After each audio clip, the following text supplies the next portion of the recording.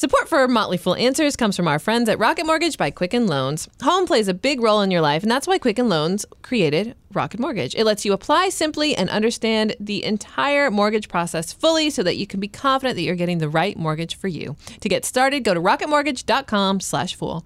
I also want to thank FreshBooks for supporting Motley Fool Answers. FreshBooks is offering a 30-day unrestricted free trial to our listeners. To claim it, just go to freshbooks.com/fool and enter Motley Fool in the How Did You Hear About Us section.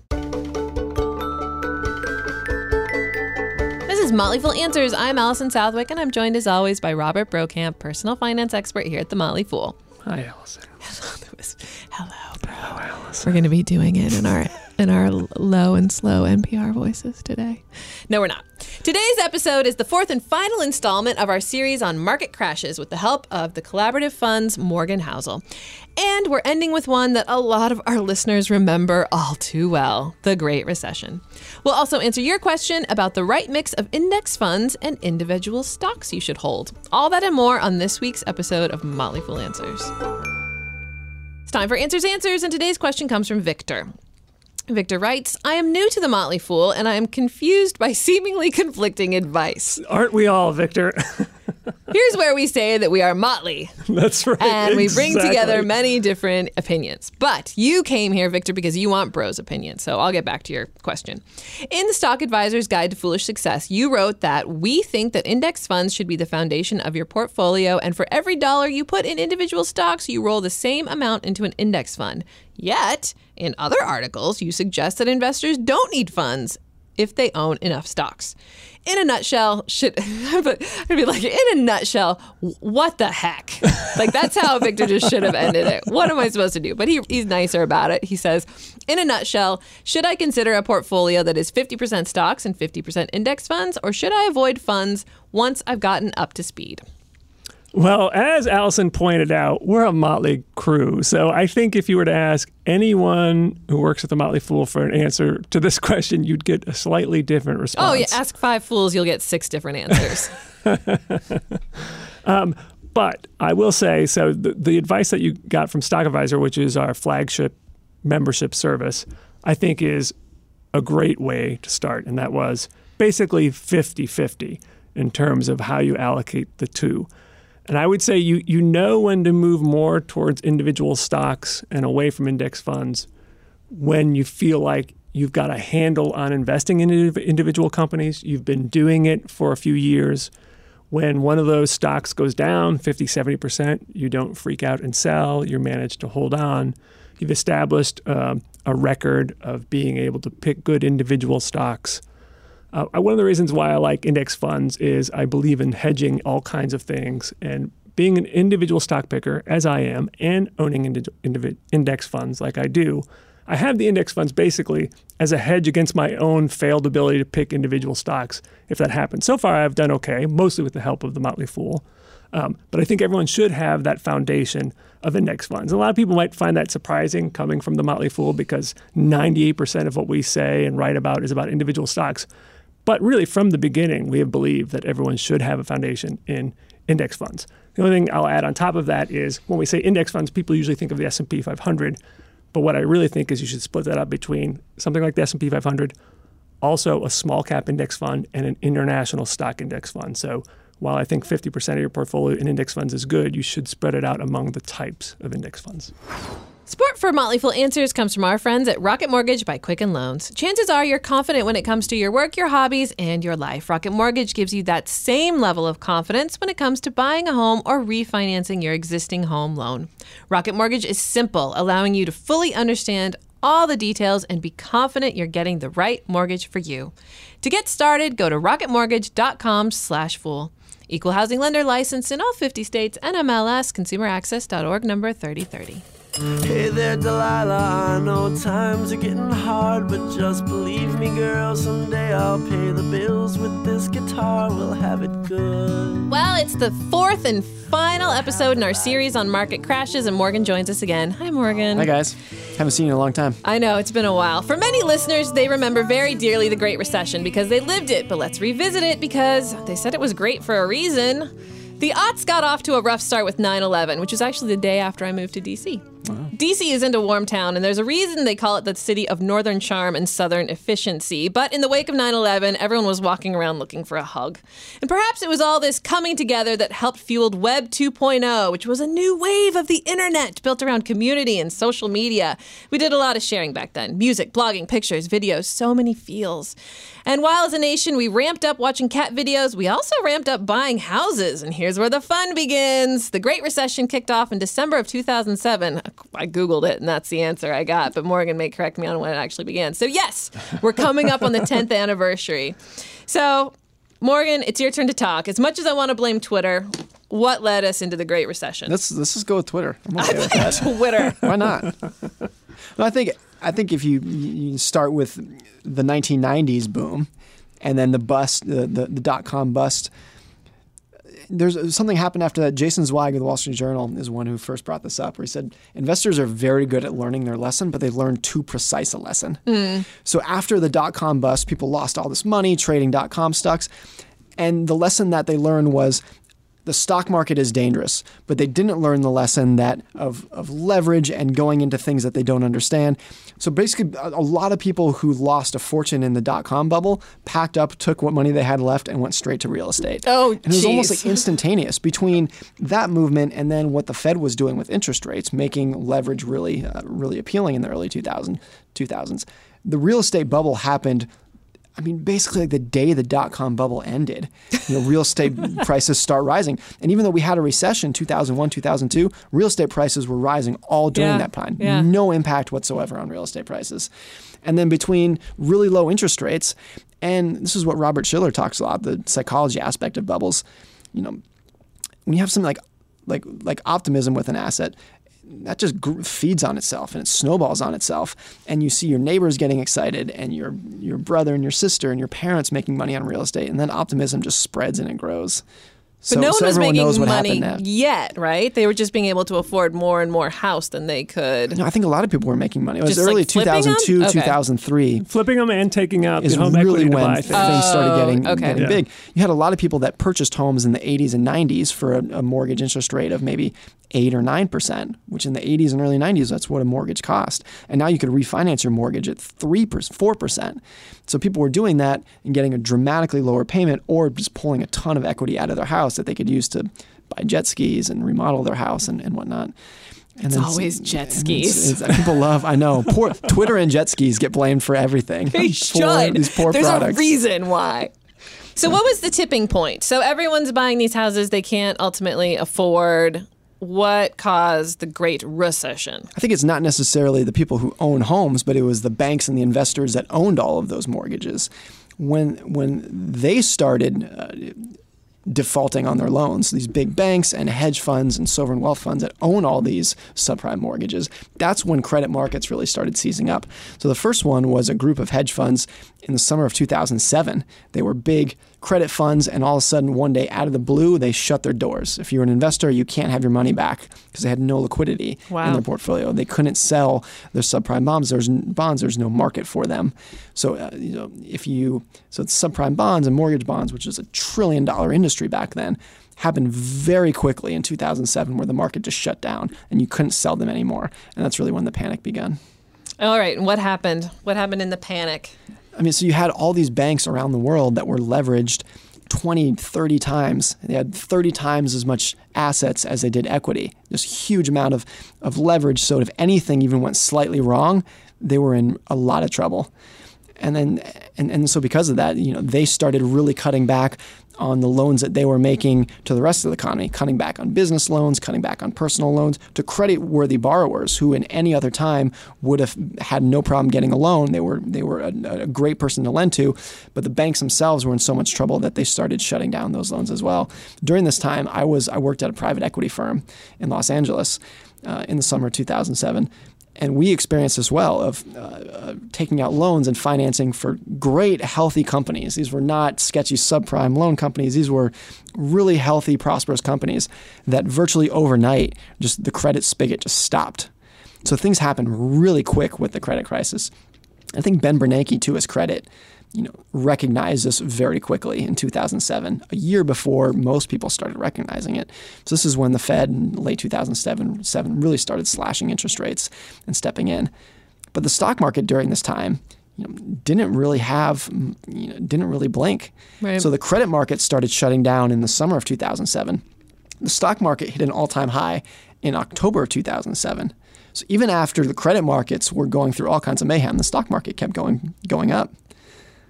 All right, so the stock market is still just doing fine, doesn't care. But that ends. At some point, the stock market starts to care. When is that? It starts to decline a little bit, but even as you get into early 2008, it was still doing pretty well, down a little bit, 5 or 10%, but still at a pretty high valuation that would be associated with optimism. Like, people really weren't that aware of what was going on yet. And I think that's a good takeaway from the Great Recession, is that it's easy to sit here in hindsight and say, so obvious. Anyone could have seen this coming. If you just think about stock prices, which is a good reflection for the average opinion out there, even a year after credit markets started tumbling, the stock market really didn't care that much, which I think is something to reflect on of how hard these things are to spot. Even with a year's worth of data in your face, most people really didn't see it. Yeah, I feel like I also see this Twitter, at least once a month, where someone who's like a financial journalist says the stock market is not the economy. But we kind of always think it kind of is. I think it's wrong. It is. I think the stock market is a reflection of people's mood, of people's optimism and pessimism, and that also drives the economy. Yeah. So I think people during this time, another aspect of it is that the savings rate during this period didn't increase that much. So people with the incomes that they had, unemployment was still fairly low in late 2007. We're still optimistic enough to go out there and spend a ton of money on restaurants and vacations and whatnot. So late 2007, early 2008, the economy started slowing a little bit, but it was still going at a pretty good clip by a lot of metrics. Things were slowing, but still fairly healthy. And then summer of 2008 is really when things got really dicey. What happened then? I think that's when consumers themselves and businesses really started seeing the writing on the wall. And a couple of events, whether it was Fannie and Freddie being seized, Bear Stearns was, basically failed and taken over in March of 2008. Fannie and Freddie was, I think, August of 2008. And just these confluence of events, that's when unemployment really started ticking up. And it's almost just like a tipping point that's not necessarily based on any one specific news story, but I think it just becomes obvious to most people in the economy where you look around and you say, well, shoot. This isn't good. And everyone at the same time, down to me, I probably started going to restaurants less often. Yeah. And maybe in a 1 year before I would have spent extra money on this, but now in 2008 I said, I should hold back. And you multiply that by 300 million Americans, and it really happens so quickly. That between that on the consumer side and then the banking side, of course, Lehman Brothers went bankrupt in September, Washington Mutual, Merrill Lynch, AIG, everything just happened in a 1 week period. And you put those two things together, a financial crisis and then a slowdown and lack of optimism on consumers. And those two things really drive each other as well. But it really just came crashing down in a 1 week period in September 2008. So much of the stock market is based on optimism. Does that make it often a trailing indicator of how bad things are going in the economy? Or is every market crash its own little unique snowflake? I think it's unique. There are tons of periods historically where you can look back and say, the stock market was looking in the rearview mirror at which it hadn't really caught up.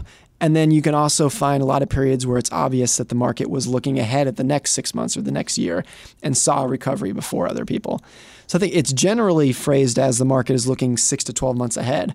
But I think you can also look at periods like late 2007 where I think it was looking 12 months behind and really didn't see what was coming ahead.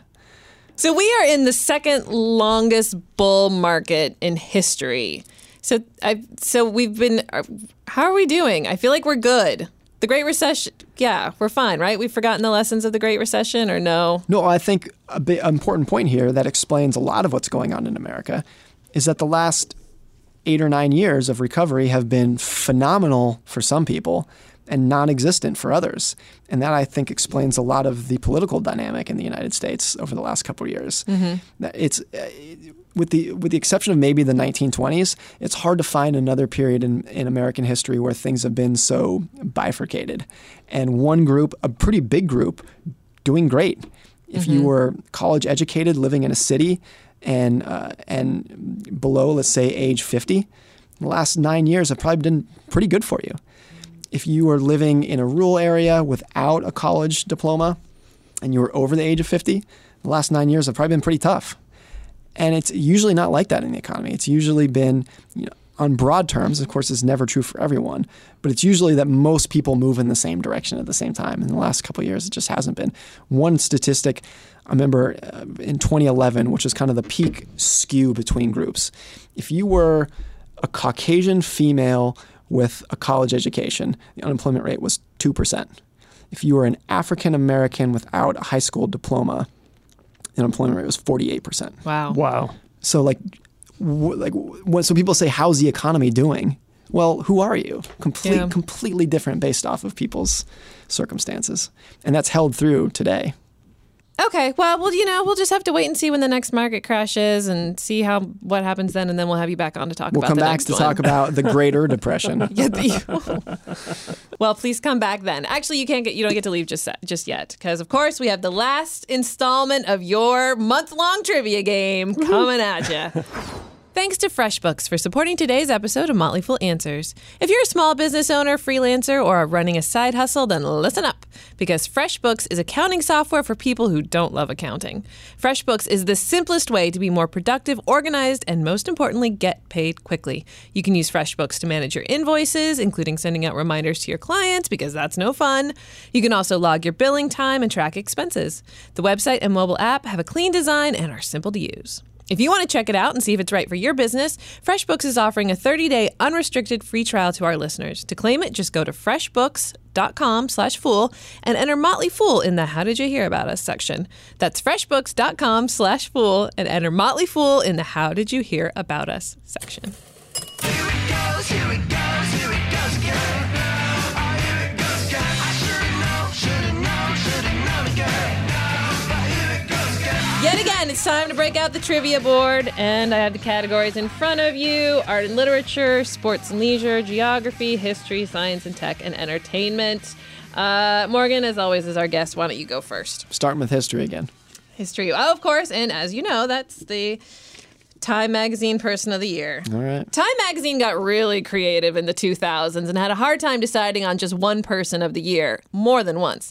Well, I can get behind recognizing the American soldier in 2003 who were fighting in Iraq. The most eye-roll-inducing recipient was in 2006 when, thanks to Web 2.0, Time announced who as the Person of the Year. You. Oh, wasn't it the worst? Geeks. You nerds. and I, this is in Time's own words. Because you, all of us were being recognized for such brave acts as I actually have it on my resume. We made Facebook profiles, Second Life avatars, and reviewed books on Amazon and recorded podcasts. We blogged about our candidates losing and wrote songs about getting dumped. So brave. Way to go, you. Shaking my head. That was the worst. All right, bro, your turn. Everybody got a trophy. Everybody gets a trophy. Everyone gets a trophy. Let's go science and tech. Science and tech. Polaroid stopped making their cameras in 2008, and in 2009, Kodak stopped producing Kodachrome, the first mass-marketed color film. Well, they may have taken your Kodachrome away, but photography lived on. First released in 2010, what app climbed to more than 100 million users in just 2 years and shocked everyone when it was later sold to Facebook in 2012 for $1 billion? Instagram. Yay! Dun, dun. You got it right. I got the easy ones. It now has 700 million users, and according to a 2017 study in Britain of kids aged 14 to 24, Instagram is the social media app most likely to make people feel depressed. That's All right. nice. Snapchat came in second, and Facebook third. All right, Good for them. Morgan, your turn. Let's go geography. All right, geography. What was the title of Al Gore's Academy Award-winning documentary on climate change that came out in 2006? How's that geography? I mean, the answer is An Inconvenient Truth, but that's not really geography. Well, I don't like, this wasn't that long ago, so it's not like a lot of lines have been drawn. It's not like Siam is now, so yes, An Inconvenient Truth. The sequel called An Inconvenient Sequel just came out in July. So there you go. All right, bro, your turn. Let's go with entertainment. Entertainment. In 2006, iTunes announced the 1 billionth song downloaded. It was The Speed of Sound by this very 2000s band from Britain. Oh, man. I'm not going to know that one. I'm going Coldplay. to say Chubbawamba. Morgan got it. Morgan with the steal. Yes, Coldplay. It was purchased as part of Coldplay's X and Y album by a guy in West Bloomfield, Michigan.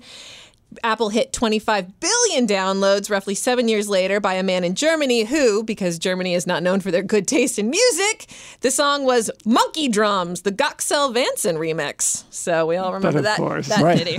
All right, bro, your turn. No, I did that one. Oh, but he sorry. stole it. Yeah, Morgan, you stole. Sorry. Sports and leisure. In 2004, Janet Jackson had a wardrobe malfunction on live television during the Super Bowl halftime show. It's actually the day I met my husband. While it sparked major controversy, according to ESPN, it also sparked inspiration in the mind of a 25-year-old Silicon Valley whiz kid, Jawed Karim. He created what website? I don't know. I have no idea. WardrobeMalfunction.com.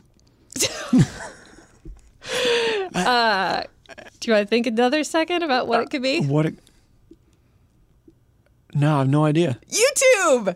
He What? decided he wanted to make it easier to find the Jackson clip and other in-demand videos. All right. Because everyone went online to try and see the replay. Is that? Do you think that's a true story, or is that like the Pez dispensers? I don't know. It was in ESPN magazine, so I So don't let's know. just go for it. I Let's thought go you were for going to it. ask who played in the game. Who played in that game? You So a guys? year later, he and a couple friends founded YouTube. It was also a really big moment that put TiVo on the map. They enrolled 35,000 new customers in the aftermath of Nipplegate. Worst name ever. All right. Final one, art and literature. Bro, does that go to you? Sure, I guess. So. The final book in this series was published in 2007, but it almost never happened as the author was rejected by over 12 publishers before finally getting a book deal by an 8-year-old girl. Harry Potter. Yeah. I've never Yep. read one of any of the books, by the way.